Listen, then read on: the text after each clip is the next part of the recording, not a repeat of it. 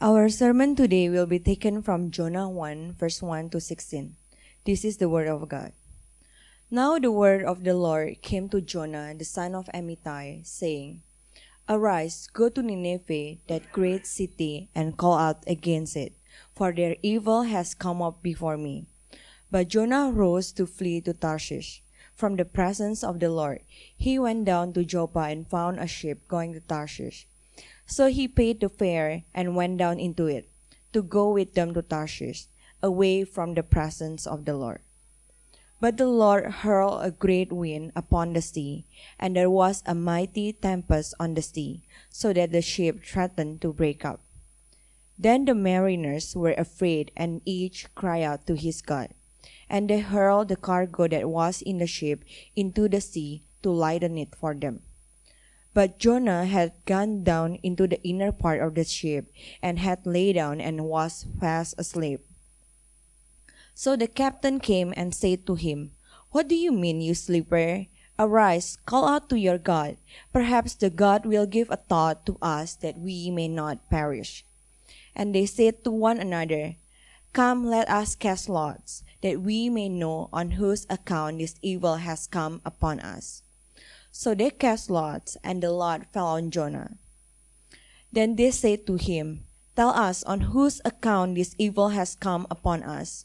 What is your occupation, and where do you come from? What is your country, and of what people are you? And he said to them, I am a Hebrew, and I fear the Lord, the God of heaven, who made the sea and the dry land. Then the men were exceedingly afraid, and said to him, What is this that you have done? For the men knew that he was fleeing from the presence of the Lord, because he had told them. Then they said to him, What shall we do to you, that the sea may quiet down for us? For the sea grew more and more tempestuous. He said to them, Pick me up and hurl me into the sea. Then the sea will quiet down for you, for I know it is because of me that this great tempest has come upon you. Nevertheless, the men rowed hard to get back to dry land, but they could not, for the sea grew more and more tempestuous against them. Therefore they called out to the Lord, O Lord, let us not perish for this man's life, and lay not on us innocent blood, for you, O Lord, have done as it is pleased you. So they picked up Jonah and hurled him into the sea, and the sea ceased from its raging. Then the men feared the Lord exceedingly, and they offered a sacrifice to the Lord and made vows. Thus says the Lord. Thanks, Grace. All right, guys, welcome to CCC. Again, if this is your first time ever worshiping with us, I would love to meet you after the service. Please come up to me. I'd love to get to know you. And also at the membership class, again, let me just reiterate, we have about 10 to 12 people signed up. If you haven't signed up, but you want to get to know more about CCC, we've ordered like 20 or 25 food boxes because we like to wishful think like that. So just come, and it'll be in that area, and we'll use that PowerPoint. And it doesn't mean that you're committed to the church. It just means that you want to know more about who we are and get more information about CCC. And also, if you are members, March 26th, Sunday, it'll be after church in the same place. We'll have our first membership meeting, so just put that in your calendars if you could come, because it'll be cool to have more than 5 of us here at the time to plan for it. All right, great. So today, we're going to take a break from our John series. If you've been with us the past few weeks, you probably know that we've been going through the book of John. But we're gonna take a break from that, and we're gonna go through another series that I promise we will do in between the John series, which is the Minor Prophets, which is in the Old Testament. The Minor Prophets are the last 12 books in the Old Testament. Okay, if you look at the Old Testament, the last 12 books is Hosea and Malachi. That's the last 12 books of the Old Testament. They're called minor not because they're not important. It just means that they're shorter in length compared to the major prophets. The major prophets are Isaiah, Jeremiah, Ezekiel, and Daniel. Okay? So 16 prophetic books, 4 major, 12 minor. So Jonah is part of the minor prophets, one of the 12 minor prophets. And it's a funny book because Jonah is completely different than any other prophetic book or really any book in the Old Testament, because unlike all the other prophets in the Old Testament who are usually really obedient, right? They would say all these long sentences about what God said, and they'll preach repentance, and they'll say, "Thus says the Lord," and have all this authority. The book of Jonah is all about his rebellion. The book of Jonah is all about Jonah not doing what God's told him to do. And the author of this book, who most likely is Jonah himself, looking back at his own rebellion, includes all of his rebelliousness in this book. And it's interesting. Why is that? Why is this prophet, why did God include this book in his Bible, in the Old Testament? But not to be mistaken, as we will see, the point of the book is not actually Jonah's obedience. There's a much deeper question that applies to all of us here today as we study it. And I hope we will see it as we study it. So let's get into it. There's three things I want to point out. The first is our finite justice. Finite means imperfect, limited sense of justice. So first point, our finite justice. God's sovereign patience and God's better justice. Our finite, imperfect sense of justice, God's sovereign patience, and God's better justice. All right, let's pray, and then we'll enter into our first point.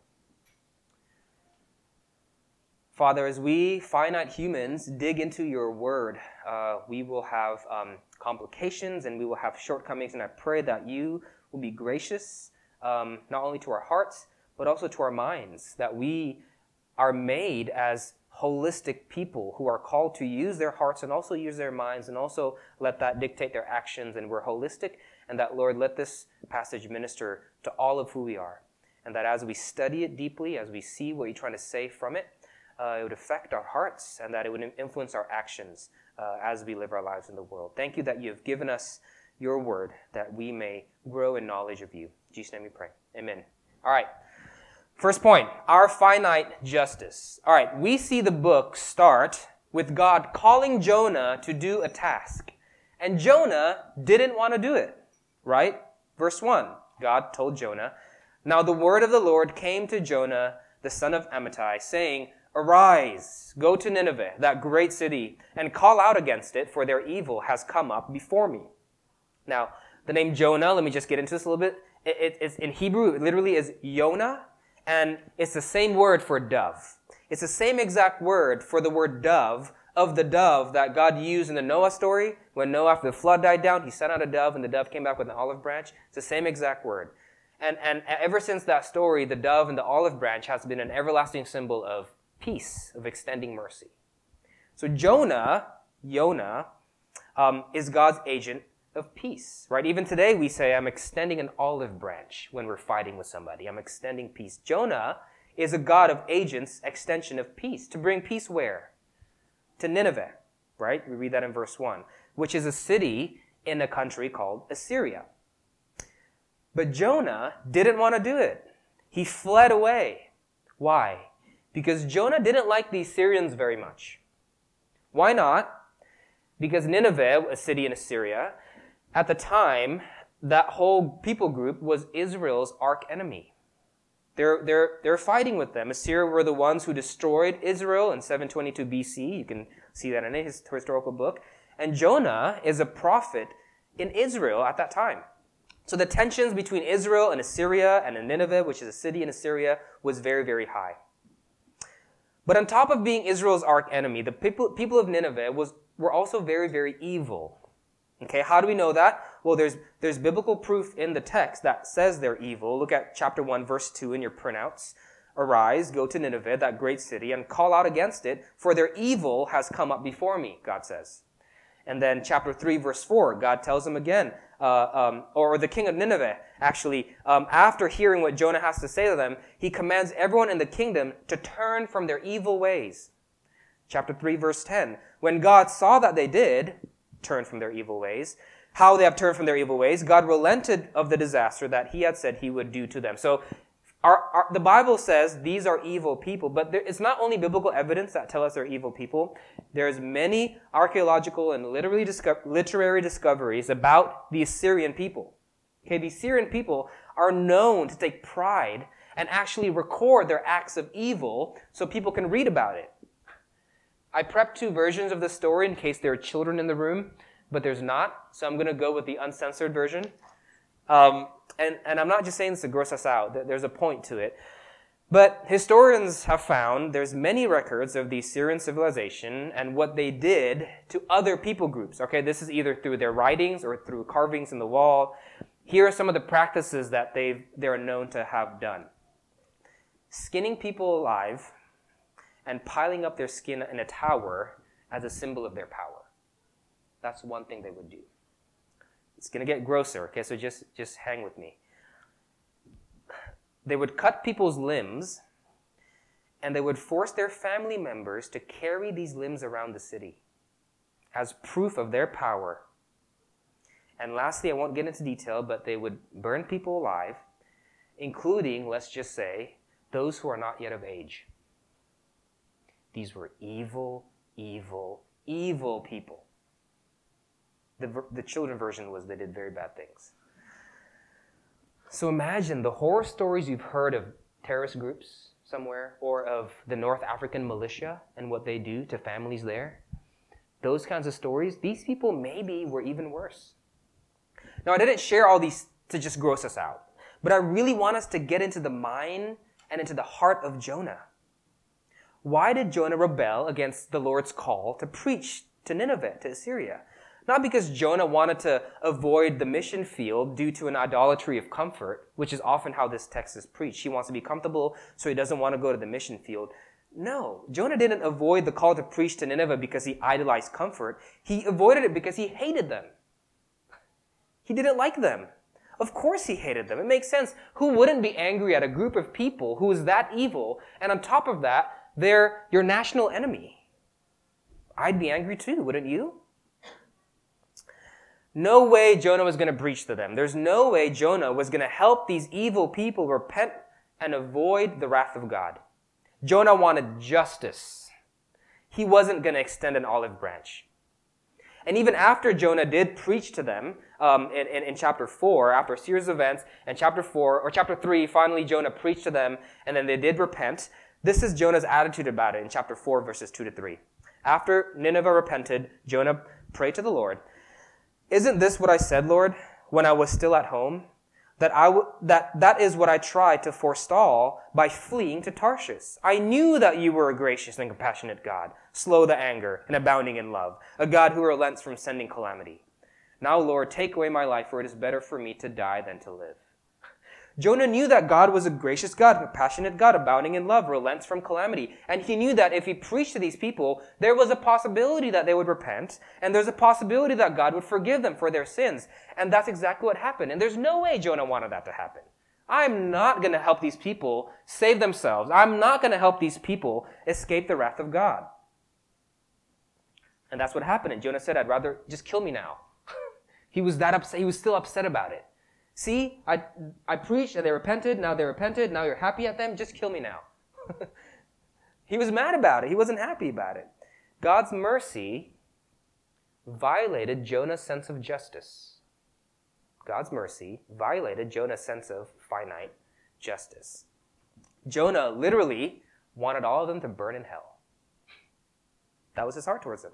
These are evil people. They don't deserve God's grace. So what did he do in verse 3? He fled. He ran away. But Jonah rose to flee to Tarshish from the presence of the Lord. He went down to Joppa and found a ship going to Tarshish. So he paid the fare and went down into it to go with them to Tarshish, away from the presence of the Lord. I say all this to clarify that the purpose of this book is not about encouraging us to go and be missionaries. I think that's great. If God calls you to go to the mission field, be missionaries, that's awesome. But that's not the point of this book. God, through this book, wants to address a deeper, very significant question, not deeper, but a very significant question to you and I that he posed to Jonah then, and he's asking you and I here today. And the question is this: how do you think God should deal with sinful people? That's the question of the book. How do you think God should deal with sinful people in the world? You know, another unique thing about this book is, unlike any other book, this book ends with an unanswered question. That's the very last passage, the very last verse in this book is an unanswered question. If you look at chapter 4, verse 11, this is how the book ends. And should I not pity Nineveh? God asks. And should I not pity Nineveh, that great city in which there are more than 120,000 persons who do not know their right hand from their left, and also much cattle? So what's this book about? This book is about answering a great question. How should God deal with sinful people in the world? Should he pity them or should he not? Let me pause and bring that question back to us here today. How do you think God should deal with evil people? Actually, let me rephrase that. Remember, Nineveh wasn't only sinful people. They were also Israel's personal enemy. So they pose a personal threat to Israel. So let me make it more accurate. The question isn't only, how should God deal with sinful people in the world? The question is, how should God deal with sinful people who pose a personal threat to you? How should God deal with them? Should God just bring his wrath upon them? Jonah's sense of justice says they should all burn in hell. He does not wish the best for them. He wants them to perish. So he ran away. He was simmering in his anger. He allowed himself to simmer in his anger, which was justified somehow by his finite sense of justice, and it caused him to disobey God and fled to Tarshish, which is actually a place directly opposite from where Nineveh was at. Nineveh was east of Jonah. Tarshish was west of Jonah. He fled he was disobedient. And this is often the pattern of our disobedience, isn't it? If we think about it, our disobedience, our lack of forgiveness, our desire to not forgive others is usually not caused by flat-out disobedience. We don't hear a call, yeah, I need to forgive others, but God, I'm gonna disobey you. It's not that black and white, right? Usually when we have a hard time forgiving others or having pity on those in this world who are sinful, it's much more complicated than that. Like Jonah, for him, he didn't want to give up a sense of justice. Is justice good? Absolutely, justice is good. His rebellion was not just, I want to disobey God. He thought he was upholding the sense of justice. There's no way these guys are not going to pay for their own sins. He wants them to pay. And we get that, right? I mean, I do. I often have a hard time wishing for the best of those whom I consider my Nineveh, not because I want to be disobedient to God, but because I often take a little bit of truth, like Jonah did with justice, and I use that little bit of truth to justify me simmering in my anger, and to justify me wishing the worst for them, as if somehow that's justice, as if somehow that's teaching them a lesson, or whatever it may be. We bathe in our wrath and simmer in our anger. An example would be, if I let my anger go, they're going to think their sin is okay. That I use that to justify. If I let my anger go, I'm going to enable them and just let them do their thing. And that's not what's best for them. So I don't want to let them off the hook, and therefore I'm going to simmer in my anger, because if I let my anger go, they're going to think that they're off the hook.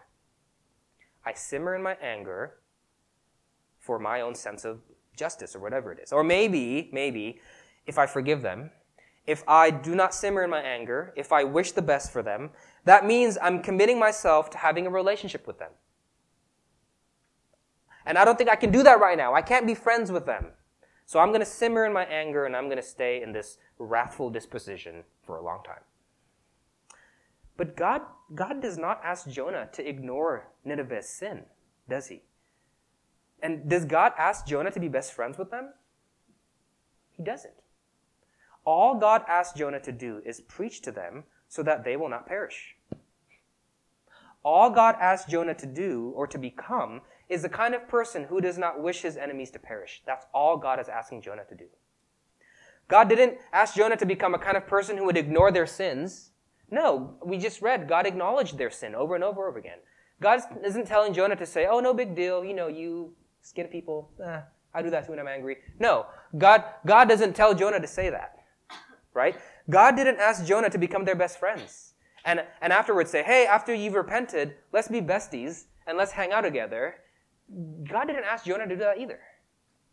All God asked Jonah to do is that he would be the kind of person who does not wish anyone to perish, even his worst enemies, and preach repentance to them, that God may relent from his anger. That's all he has to do. Can I be honest? If I'm completely honest, this is just me, honest, okay? And I'm ashamed to admit it.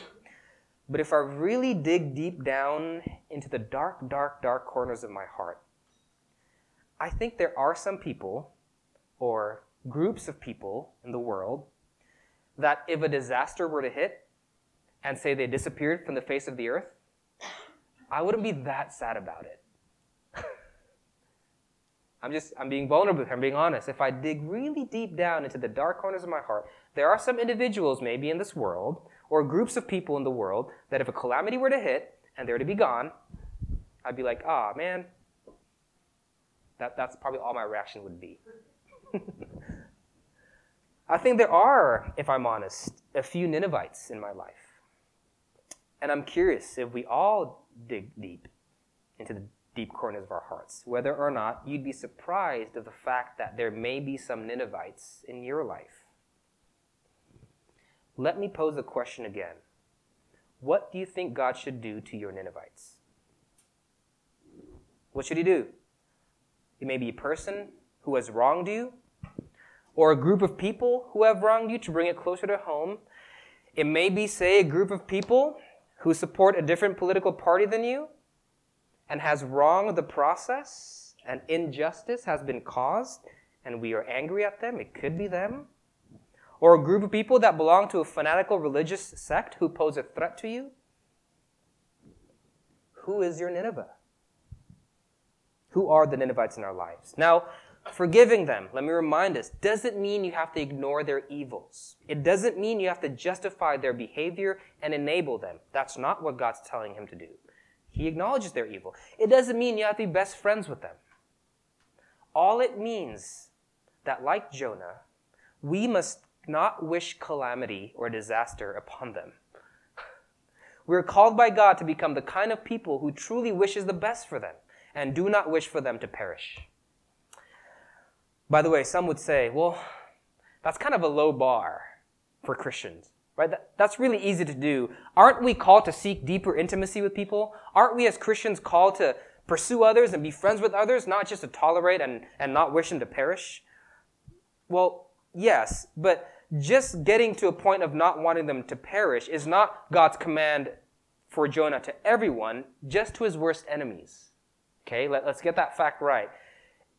If we can become the kind of person who forgives and cares for and wishes the best for even our worst enemies, just imagine how sweet and how rich were the relationships you have with those who aren't your enemies. Okay, this command isn't for everyone. This expectation isn't for everyone in our lives. I can't go to my wife after a big fight and say, I wish you the best. That's all God's asked me to do. No, that's not God's command for me and my wife. That's not God's command for me and my fellow believers it's God's command to how I treat my worst enemies, okay? And if we can become the kind of people that treats even our worst enemies like that, imagine how rich our relationships would be to those who aren't our worst enemies. Okay. It's to strive to have this heart towards those who has hurt you most in life, to wish the best for them, to long for them to experience God's grace in the gospel for the first time if they're not in Christ, or to long for them to be renewed in the gospel if they are in Christ. And I know it's not simple. I know it's complicated. I don't want to minimize the pain. I don't want to shortcut the process of grief and anger, okay? That's not what I'm saying. But whatever we need to do to get to that point, God is saying, get there. Get there. Not just for their sake, but for our sake. Look at verse 3. Look at how verse 3 is worded. The further Jonah simmered in his anger, the further away he went from the Ninevites, the further away he refused to preach to them and wish for them not to perish, it was hurting him too. Look at the language there, verse 3. But Jonah rose to flee from Tarshish, from the presence of the Lord. He went down. Joppa was west. Why did the author say went down to Joppa and found a ship going to Tarshish? So he paid the fare and went down into it. Went down into the ship? How does that work? To go with them to Tarshish, away from the presence of the Lord. Then again, verse 5. But Jonah had gone down into the inner part of the ship and had laid down and was fast asleep. The author's trying to say, it's not a geographical instruction. He's trying to say the more Jonah used his finite sense of justice to justify simmering in his anger, in his hatred, the deeper on a downward spiral he went. Went down, went down, went down. Opposite to God's call in verse 1 to do what? arise, go to Nineveh. But instead, he chose to simmer in his anger. He chose to become the kind of person that wishes them to perish. And he went down, and he went down, and he went down. So how do we get to a point where we can hope the best for our Ninevites? Not only for their sake, but for our own interests, for our own health, for our own growth in Christ-likeness and sanity. How can we do that? Okay, we can start this process, or we can start to become willing to enter into this process by seeing God's sovereign patience towards us, which is our second point. God's sovereign patience. Now, there's a long process for forgiveness, okay? I'm not minimizing that. We have to allow the anger to pass. Let it pass. Don't shortcut it, okay? You have to start feeling the sadness that is actually behind the anger. Your anger is protecting you from sadness. You have to get to a point where you feel that sadness. There might be transference issues, the things in the past that happened that's reminding you of this right now. So the anger you have is more than probably what the situation warrants. It's complicated. There's a lot of things that play a role into forgiveness. All this is saying is, let's be willing to move and do that hard work, but where can we find the motivation to begin? How does God propel us to even want to begin this process of reconciliation, or rather, forgiveness? Well, it's by making us realize something really important. It's by making us realize how much God has had mercy and patience towards us, which brings us to our next scene. So, okay, first scene, Jonah disobeyed. He chose to simmer in his anger and hatred. He went to Tarshish on a boat, went on a downward spiral away from the presence of the Lord, away from preaching and wanting the best for Nineveh. Verse 4. But the Lord hurled a great wind upon the sea. This is Jonah on a boat. And there was a mighty tempest on the sea, so that the ship threatened to break up. Then the mariners were afraid, and each cried out to his God, and they hurled the cargo that was in the ship into the sea to lighten it for them. But Jonah had gone down into the inner part of the ship, and had laid down and was fast asleep. So the captain came and said to him, "What do you mean, you sleeper? Arise, call out to your God. Perhaps the God will give a thought to us that we may not perish." All right, so here we see God in his sovereignty bringing about a storm in the sea big enough to scare even experienced sailors.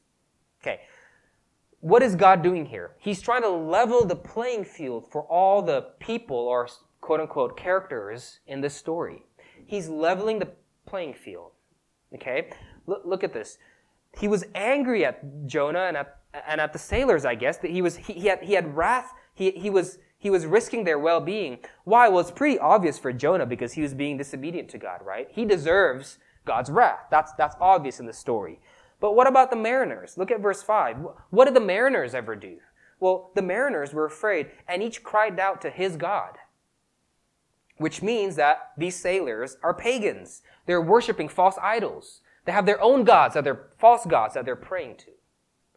So he's leveling the playing field. Yes, Nineveh is disobedient. Yes, Nineveh is sinful, but so is everybody else. And you too, Jonah.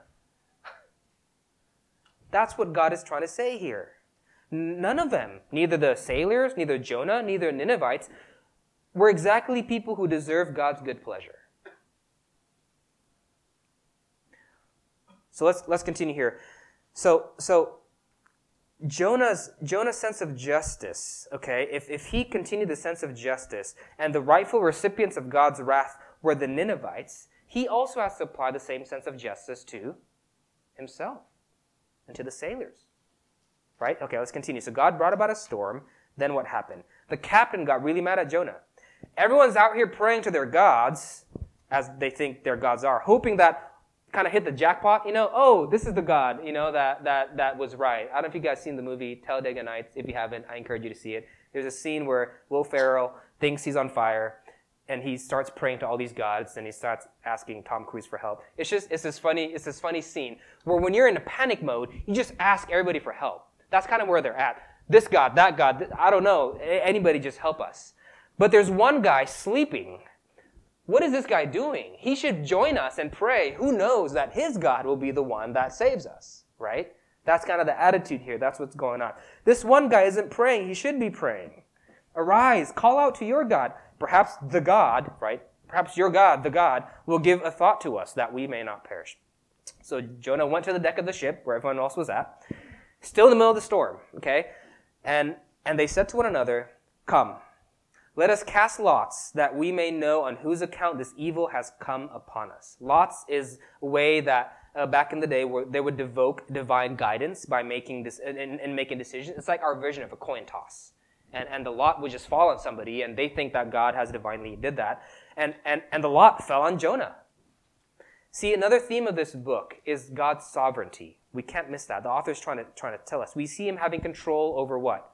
Over the sea, right?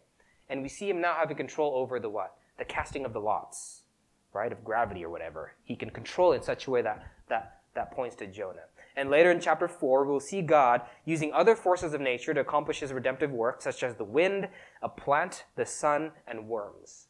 We'll get to that later. But that's a big theme of the book. It's emphasizing he's the creator of all. He can do whatever he wants. He has authority over all. Okay? So back to the ship. The lot fell on Jonah. So the sailors started to ask Jonah questions in verse 8. Then they said to him, "Tell us on whose account this evil has come upon us. What is your occupation? And where do you come from? What is your country? And of what people are you?" They're asking all these things to figure out, what's the problem here? Who's your God? What's going on? How can we save ourselves? And Jonah answered, verses 9 to 10, "I'm a Hebrew, and I fear the Lord, the God of heaven, who made the sea and the dry land." Then the men were exceedingly afraid and said to him, "What is this that you have done?" For the men knew that he was fleeing from the presence of the Lord, Yahweh there, so they know which Lord they're talking about, because he had told them. Jonah just revealed the problem to them. "I have put everybody's life here in danger because I was disobedient to the God of heaven who made the sea and the dry land." You could almost sense the defeat in Jonah's words. My disobedience has put all of us in danger. Of course the sailors were mad, both of Jonah's disobedience and of Jonah's foolishness. Your disobedience to your God has put us in danger? On top of that, you were foolish enough to try and run from the God who you just described as the God of the sea on a boat? How does that make any sense? What are you thinking? He has control over the seas and you chose to run from a boat? On a boat? It's dumb. It's senseless. Just like often our disobedience is. Are you crazy? So Jonah, not knowing what to do, gave him a solution in verse 12. "Pick me up." You see his sense of justice coming again here. "Pick me up and hurl me into the sea. Then the sea will quiet down for you, for I know it is because of me that this great tempest has come upon you." We see a sense of justice coming again. See, at least Jonah had some kind of integrity, right? He wanted God to be a God of justice, not only to the Ninevites and kill them for their evil, but he also realizes at this point he's not much better. He's also a sinner who rebels. So Jonah applied the same passion of justice he applied to the Ninevites to himself. That's his God, right? A God of just pure justice. Well, kill me then. Throw me away, because it's my fault. Verse 15, they threw Jonah into the sea, and the sea stopped from raging.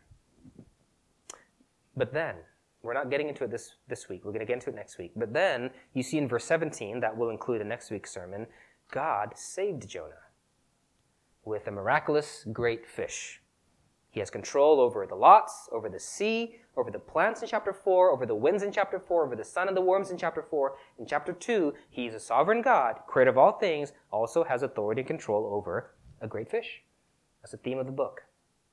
All right? So Jonah, passive, saying, "It's my fault, kill me," thrown into the sea, yet God saved him by a miraculous act. And notice also what happens to the sailors. The sailors were saved as well. Look at verse 16. Then the men feared the Lord exceedingly, and they offered a sacrifice to the Lord and made vows. Jonah was saved, despite of his disobedience. The sailors were saved, despite of their idolatry. God put everybody in the same playing field, and he saved Jonah and saved the sailors. And this isn't fear of the storm. The storms died at this point. They feared Yahweh. They worshiped and made vows to him, which is a sign of commitment. God had pity on rebellious Jonah. God had pity on idol-worshipping sailors. So let me ask you again, how should God treat Nineveh? Should he have pity on them? Let's pose this question once again that God posed to Jonah and is posing to you and I right now from this text. Whom God you and I, whom God has had patience with, in spite of our many apparent and hidden immoralities, rebellions, and disobedience. Jonah, you and I, whom God should have the right to let perish in our own sin. He'd be completely just if he does that, but yet has had pity on you. Should he have pity on your Ninevites? This is the lesson God is trying to teach Jonah, to teach us.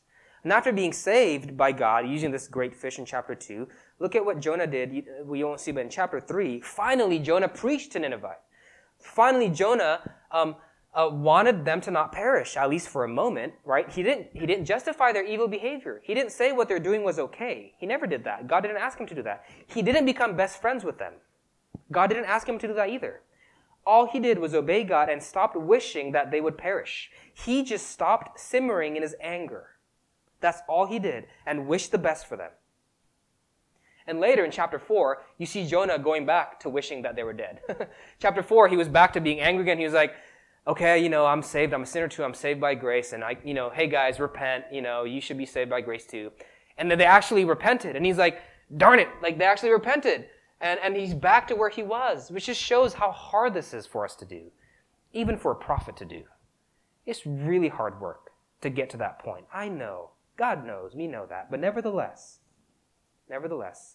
should not sinful people like us, should not sinful people like Jonah have pity on our Ninevites?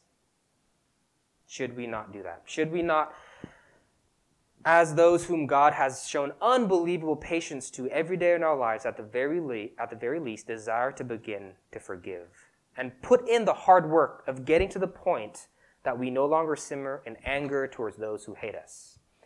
We can only begin to do this if we first see how much God has had patience toward us, which is what the next scene of the book was about. But, and our last point, this is where the gospel comes in. Christianity is unique in this way, in that the patience that the Bible tells us the true, just God has upon his people isn't just the generic sort of patience or the generic sort of kindness. It was a costly one. All right, let's go to our last point, God's better justice. See, Jonah, like many of us, we look upon how God wanted to treat Nineveh in his mercy and his patience, or how he's commanded us to treat our Ninevites with love and kindness and wishing the best for them. And we often think that's weak justice.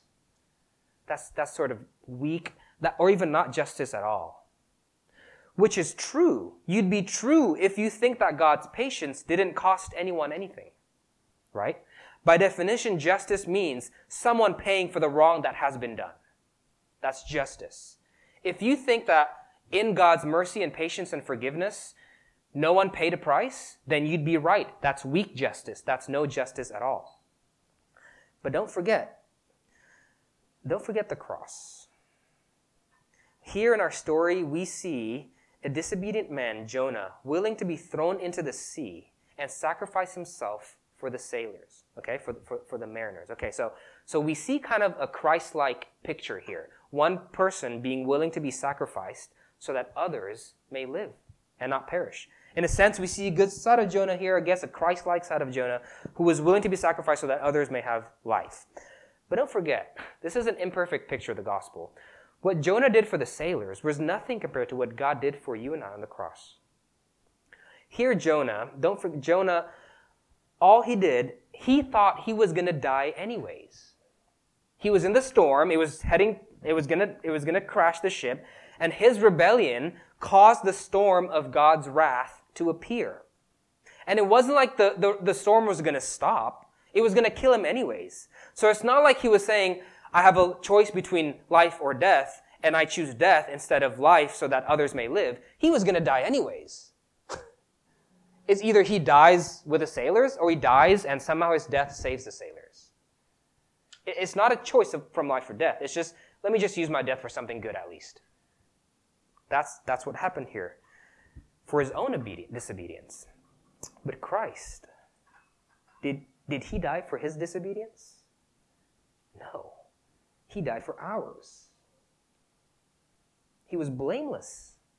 He didn't deserve to die, but yet died still Why? For our wrongs, for our rebellions, for our sins. Really, it was a death meant for us. Jesus did not take upon himself God's wrath to pay for his own sins. He did it to pay for your sins and to pay for my sins. Why? So that God's justice will still be upheld. Somebody still paid the cost of our wrongdoings. It's not weak justice. It's better justice. That's why God could have pity on Jonah. You think God had pity on Jonah because he was a good person? That's why God can save the idol-worshiping sailors. They didn't deserve it. But because he knows he will pay for it. He will pay for their disobedience on his cross, just like he's paid for ours if we've received him as Lord and Savior. He didn't save Jonah because he had some sacrificial act of giving his life away at the end. No, he was going to die anyways. He didn't save the sailors because they feared the Lord. They were worshiping the Lord only after the storm stopped. And they're worshiping other gods while the storm was going on. The storm didn't stop because they started worshiping God. They worshiped God after the storm stopped. They don't deserve to be saved. So why did God do it? Why did God have patience on them? Because of his cross. Not because it's a weak sense of justice. Why did God have mercy, patience, and grace and forgiveness? Because Jesus took upon himself the wrath of God's ultimate storm that was meant for you and me. That was meant for Jonah. That was meant for the sailors. That was meant for the Ninevites. Romans 5, that while we were yet still enemies, Christ died for us. God did not wish calamity upon us, his enemies. Those who daily challenge his rightful place as God and make our own decisions because we want to be our own gods. He does not wish calamity upon us, but he wanted what's best for us and went all the way unto the cross. So I pray that we would grow and become those who don't simmer in our anger, to become a people who do not wish calamity against those who are our greatest enemies, and begin whatever long, hard road process there is ahead towards forgiveness, whether that be whomever it is. And if you have questions about your particular situation, I encourage you to talk to a trusted friend about how to navigate through this forgiveness, because every situation is different. And when you look for a friend to talk to, don't just look for a yes man that'll just tell you yes, yes, yes, your angry is right. And look for somebody that'll actually love you and empathize with you, but also challenge you at the same time. Whatever you do, try and get there. Or talk to the elders of your church. They're usually great people to go to. Why? Why do all this? Why start the hard work of letting go our simmering angers? One, because our Creator, who has control and authority over all creation, as we've seen, the ocean, the sea, the wind, he also has authority over us. And he has commanded us to do so. And that alone should be enough. One. Two, but on top of that, we owe it to ourselves, for our own sake, to move towards Christ-likeness, to move towards health, to move towards those who are meant to live as lovers of even their enemies by letting go by simmering anger, and that can lead us into this downward spiral. And on top of that, three, because we have no idea how much we have also been recipients of God's patience and mercy. So much so that it cost Jesus his life. God embraced the cross for us, his enemies, that he may call us friend, he may call us child, beloved, those whom he pities and have mercy on. So how should God deal with disobedient people? How should God deal with sinful people? He does so on the cross, where he has mercy on us and pays for the cost of our wrongdoings himself, where his mercy and better justice meets. Will you not do the same as redeemed, forgiven people whom God has had unbelievable patience to? Let's pray.